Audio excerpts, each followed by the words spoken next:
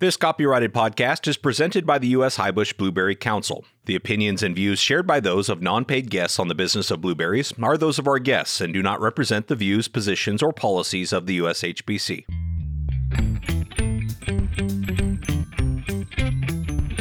The blueberry industry is like no other. Passionate, resilient, and innovative.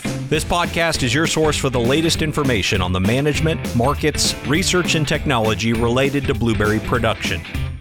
This is the business of blueberries. Here's your host, President of the U.S. Highbush Blueberry Council, Casey Cronquist. Well, welcome back to another episode of The Business of Blueberries, the only podcast dedicated exclusively to the blueberry industry.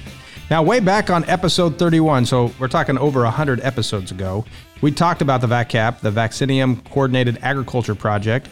This nationwide effort focuses on addressing bottlenecks that limit the advancement of breeding programs in blueberries and cranberries. So we featured 3 researchers on that episode, and one of them is back today to provide an update on VACCAP as well as his perspective on the state of blueberry genetics and breeding programs. So joining me today is Dr. Massimo Iorizzo. Massimo is an associate professor at North Carolina State University, Department of Horticulture Science. His lab works with multiple crops, but blueberries are his primary focus. Massimo, thank you for being back on another episode of The Business of Blueberries. So thank you, Casey, and we'll be glad to talk about some update and new things that are coming up on the project. Well, I'm personally really interested in this episode, so I'm glad I get to host it. I hope our audience is going to really enjoy this update because I know since the last time we spoke, you've been doing a lot of work. And so we should probably start at a place where maybe others would like to play a little catch up as well. But for those who missed that last episode or don't remember, maybe you can just give a background on what is VACCAP and what's that project all about. Yeah, so VACCAP, it's a project funded by the USDA NIFA program, and it's a $6.4 million grant that was funded in 2019. And the main focus of the project is to understand advanced breeding strategy for improving quality in blueberry and cranberry, but we will talk largely about blueberry today. And then looking at that question from multiple perspectives, from genetic perspective, we're basically doing genetic study, from a phenotyping perspective, just evaluating material and what tools we can use to evaluate blueberry quality with, and then from a socioeconomic perspective, and then we have an extension component which basically try to communicate the outcome of the grant. The main component of the quality that we are focusing on for blueberry is the flavor taste and the shelf life. And largely because prior the grant being funded, we ran a survey nationwide to do all the blueberry commodity group and asking the question, what are the breeding priority that you see needed to advance cultivar development for blueberry? And we collected about 500 responses, and the majority said fruit quality, in particular shelf life, texture, and flavor and taste. So that's why we are focusing on those characteristics for blueberry. What were the other options? So other options will be where disease resistance or tolerance to abiotic stress, heat tolerance, cold tolerance, mechanical harvest, and yield, of course. And we know that yield was coming up as one top one, but you need also the quality, the fruit of the quality. What we noted in that survey, mechanical harvest came up as a second important, and the disease resistance and the stress response were very, very related to the regions, which is expected. So, some region there is some disease, there is more pressure on some disease, and some region there is some stress, heat stress more on the west side of the country, and cold more on the east side of the country. So it was more regional, but fruit quality was consistently top across all the regions. Well, and then you had to break it down. So that's interesting because, when you think about that being the priority, of course, almost like of course, but then fruit quality is defined differently by so many people in so many ways, right? So then did the survey break it down even further for them to say what they were referring to when they say fruit quality? Because some people would say it's flavor, other people would say it's size, or so. How did you parse out that? So the survey, the way that was structured, had 5 categories of traits: the fruit quality, and then the disease resistance, the stress, mechanical harvest, and others. And then within each category, then we had all the group of traits, for example, flavor, taste, size, color, and then texture, firmness. And then we also included health property. And then the grower or the respondent was going to say shelf life or texture or size, okay? And they had to choose the 3 top important and the 3 least important. And then the 6th question was, then we were asking between fruit quality, disease resistance, and stress response, and mechanical harvest, and others, which was another group of traits, which one between those is the most important? And fruit quality was the most important. So then, based on this question, which one among the category of trait is the most important, we identified the fruit quality. And then we went into the fruit quality and we looked at the results of within that category, which are the characteristics that they think are more important. And shelf life, texture, and flavor taste were the most important. In that order? Yep. Wow. Okay. Well, this is great background. Like I said, that this project is really helping to spotlight where the priorities are. That's always important. And of course, the work now that goes into the backpack project to determine, how do we achieve the goal of these focus? Talk a little bit about that, in terms of how that has now evolved as a research project for all of you. How are you taking what these priorities mean to the industry? And maybe the evolution, because I think if folks go back and listen to our first conversation, not that you were just getting started, but as you're doing the research obviously evolves the project. So talk about where we're at from our last episode. Yeah. So maybe the easiest way to go around that question is just to see how the project is articulated. So there is one objective of the project. It's developing advanced molecular tool for doing genetics. And then that component, it's where we have invested a lot of energy, funding, and our expertise on developing resources that are used to do the genetic study. For example, we developed new genomes for blueberry, and we developed a genotyping platform that anybody can use. Indeed, we had 7 partners. We created a consortium where we basically negotiated the price for genotyping as a service to a third party. And then there were 7 partners, including private breeding programs, that joined the consortium and submitted sample and now are using the platform. So that was a direct delivery for those private companies that can use that technology.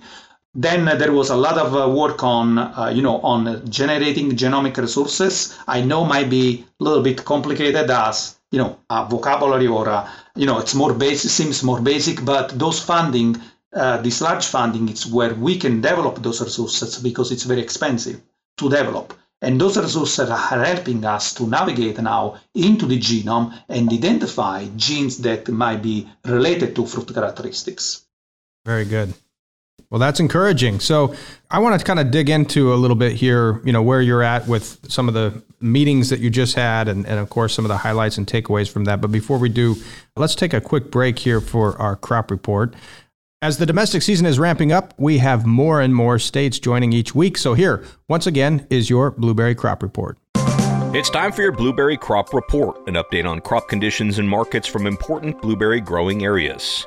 Today, you'll hear from Darren Wheeler in Georgia, Matt McCree in New Jersey, Elise Oliver in California, TJ Hafner in Oregon, Alan Schreiber in Washington, and Mario Ramirez in Mexico. This was recorded on May 10th, 2023. Good afternoon. My name is Darren Wheeler, and I'll be giving the Georgia crop update from Alma, Georgia. Georgia is now over the peak of the southern high bush crop. Most of the southern regions are finishing up the mid-season varieties such as Star, Emerald, Farthing, and Patricia. The central growing region still has good volumes of those varieties. The southern region has now moved into their first pick of Legacy, which is the last of the high bush varieties for Georgia. Most growers report to have adequate labor to stay up with their harvest. Rabbit eye harvest is expected to start around the middle of May with small volumes, and the current fresh forecast for Georgia is 55 million fresh and 20 million processed. And that is my report. This is Matt McCree reporting for New Jersey. Bloom is just about wrapping up here. Bees will be being pulled out most of this weekend. Harvest is looking to be around June 10th. The crop set is better than expected. And I did update the prediction for poundage. We were going to increase 2 million pounds, so that would be a total of 42 million with 38 million fresh, 4 million processed. And that's all I have to report. Good morning, everyone. This is Iorizzo Oliver with the California Blueberry Commission, here to give the weekly crop report. Our forecast is still unchanged. We're projecting 80 million pounds total, with the breakdown of 55 million pounds fresh and 25 million pounds processed. With our strange weather conditions this year and the cooler temperatures, we are still delayed. We are not in really the thick of harvest yet. One of our growers described it as they're just kind of watching the paint dry at this point. So we're hoping that this upcoming week, we're going to have temperatures up in the 90s. And so we're thinking that finally we'll be able to get in the thick of harvest next week and progress from there. But yeah, that's it for California.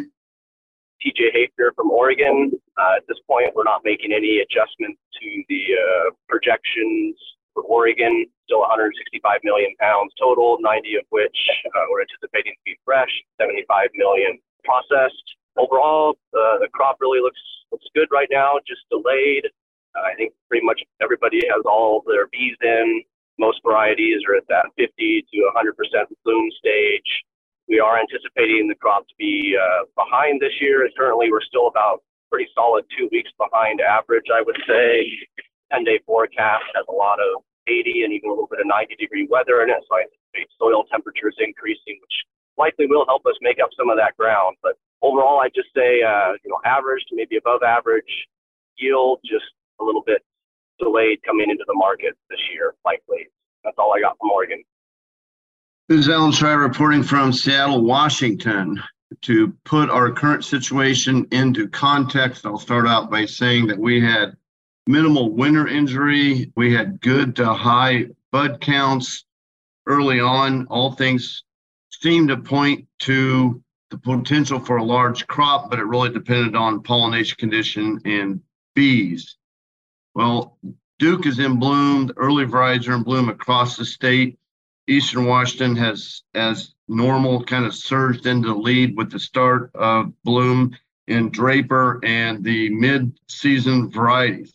Weather is excellent across the state, and the next week it's going to be warmer than normal. It will hit on Monday 97 degrees, which is a little warm, and it's 97 degrees in eastern Washington is like 85 degrees in Western Washington. In Western Washington, those kind of temperatures create a little bit of stress. They're not used to being that warm that early. They're going to have to maybe start irrigating a little earlier. However, the pollination conditions could not be better than what we have. And we have an extended period of optimal pollination conditions. We are catching up on degree days. I would have said we were 2 weeks or 14 days behind. I would say we're at 10 days behind, and I bet by next week we might be 7 days behind. We are catching up. But putting all this together, we still are a little delayed, but we are looking at the potential for a very large crop out of Washington, but that does assume and require normal weather conditions between here and the end of harvest. Hello everyone, here Mario with the Mexican Blueberries Report for week 18 of 2023. For this week, Mexico exported 10,500,000 pounds of fresh blueberries to the United States and another 381,000 pounds to other destinations, including Japan, Netherlands, United Kingdom, and Arab Emirates. And worldwide, Mexico exported a total of 10,900,000 pounds of fresh blueberries. 7% of this volume was organic blueberries. It means 760,000 pounds. The total exportation grew 16%, respecting week 17. We have no data of frozen blueberries exportation for week 18. That's all in my report. Thank you very much, and we'll see you next week. Well, thanks so much to our busy growers and colleagues who take time to participate in these reports. As a reminder, you can go to the new USHBC website where you'll find our Data and Insight Center to see more data of what's happening in the blueberry industry, including our USDA shipping price and movement, retail category performance, retail sales reports, and much, much more. Make sure you go to ushbc.org/data to check that out. Okay, we're going to head back to our episode with Massimo. Massimo, we were just talking a little bit about, the continuation of the work after Objective 1, kind of wrapping up here, but it sounds like you guys had a meeting recently about a month ago, and so I thought we'd spend a little time talking about what was that meeting about, what were the highlights, what are the takeaways from that gathering? Yeah, so we have a year 4 annual meeting. We have an annual meeting every year with all the PIs and then some of the stakeholder advisory board that were attending the meeting, where basically we present update on the project and also discuss, okay, what did go well and what we need to look into adjusting or progress make and what is the next step. So overall, we have completed all the field work, let's say, most of the collected all the data, we are analyzing data. So then, some highlights, like I said, objective, the genomic resources are advanced. We are delivering some tools for the industry or public or private breeding program to use for genotyping. Then we have made some advance also on some genetic studies. So starting to understand the genetics, the genes, and first of all, asking the question, is there a genetic component that control, for example, organic acid? Or anthocyanin accumulation? Yes, there are genetic components that control those traits, and we have identified, for example, region of the genome that regulate the accumulation of organic acid, which affect tartarable acidity, which is one of the parameters that the breeder commonly use in the breeding program for selection. So that set up the stage for, okay, we know the region of the genome now, we know that there is a genetic component. What is next step is to identify which is the gene, and then based on that information, we can develop a DNA assay where we can say, okay, these plants will have a high organic acid, this plant will have a low organic acid. Okay, so those are future work, but now we understand that there is a genetic component, we know the region of the genome, and then that set the stage for future work to develop the molecular marker.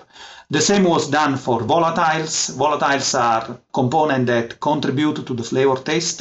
Some preliminary data also on the texture. We have understanding of the genetic of the texture. It's a very complex trait.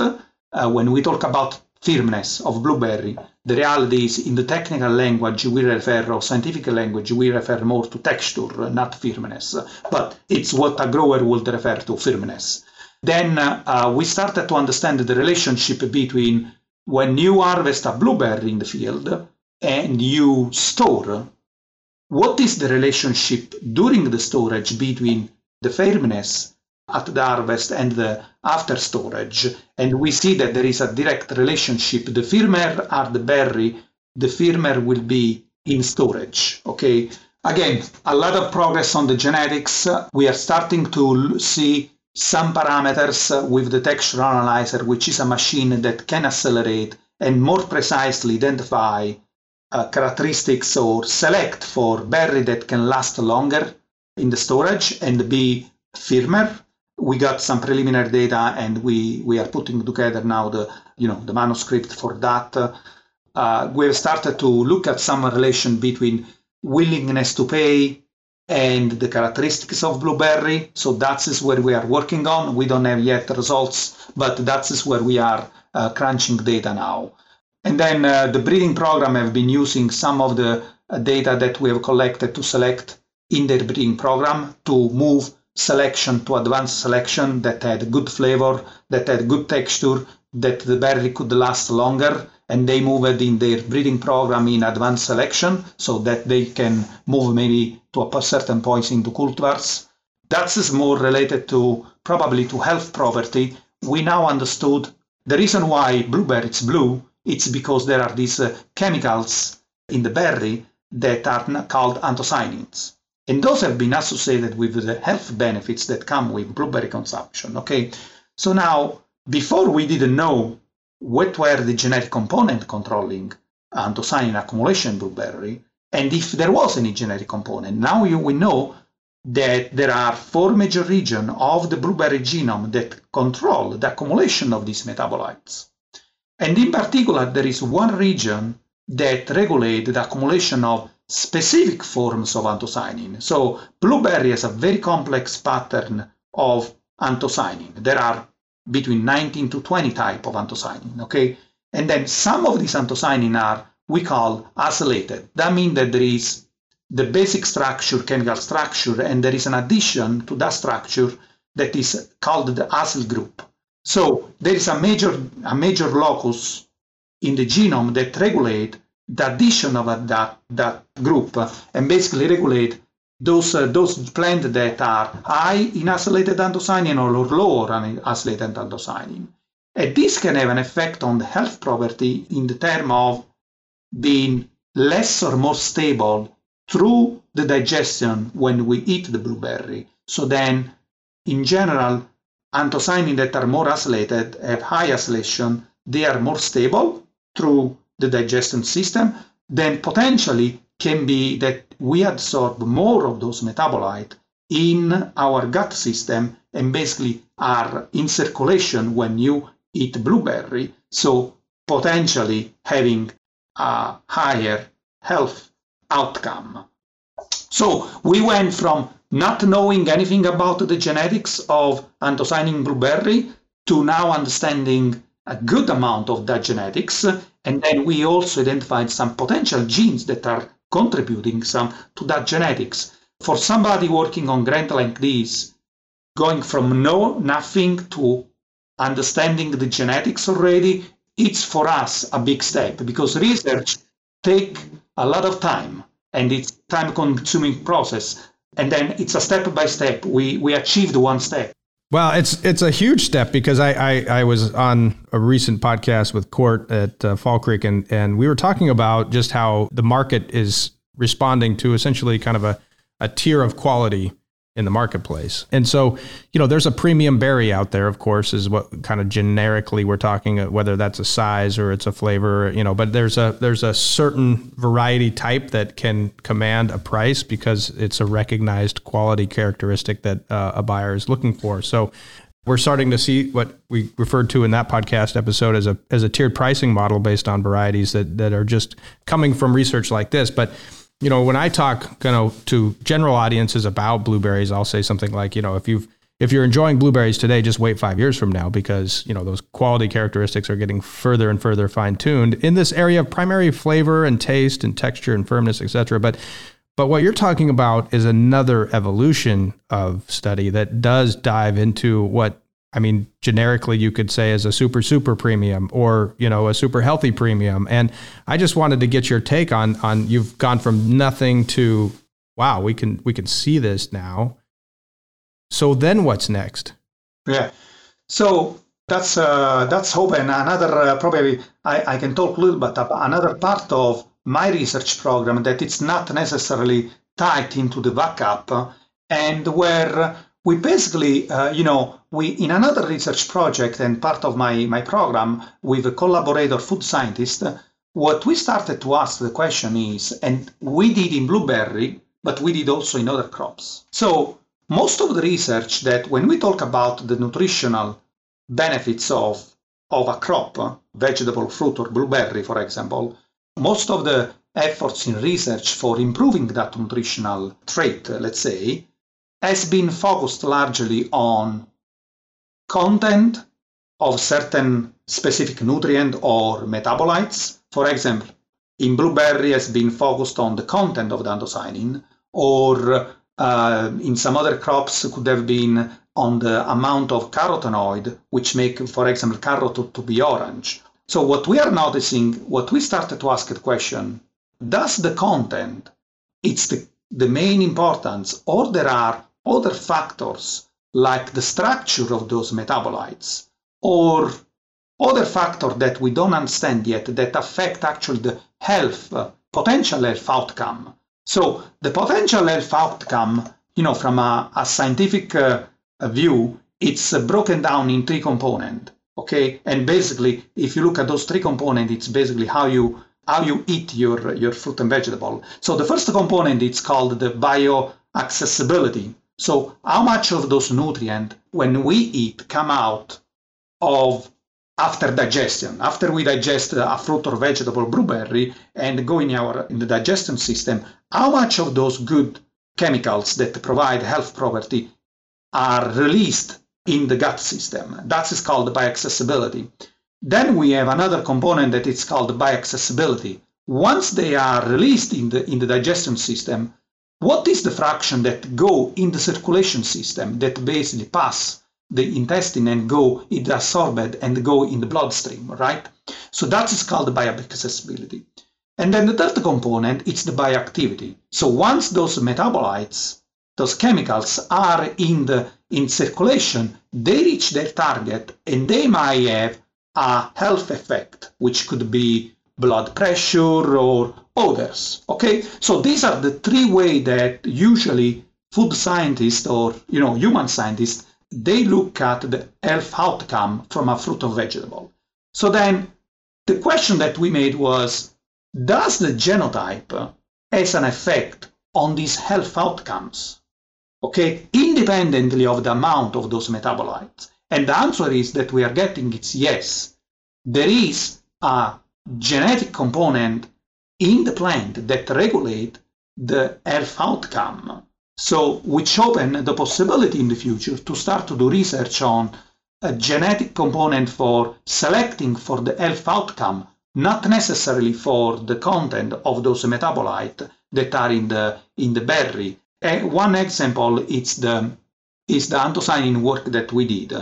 So we made a study where we looked at the anthocyanin, this molecule that are providing health benefits, multiple health benefits, and then we asked the question, if I evaluate 60 different cultivar of blueberry and I measure the bioaccessible anthocyanin, is there an effect of the cultivars?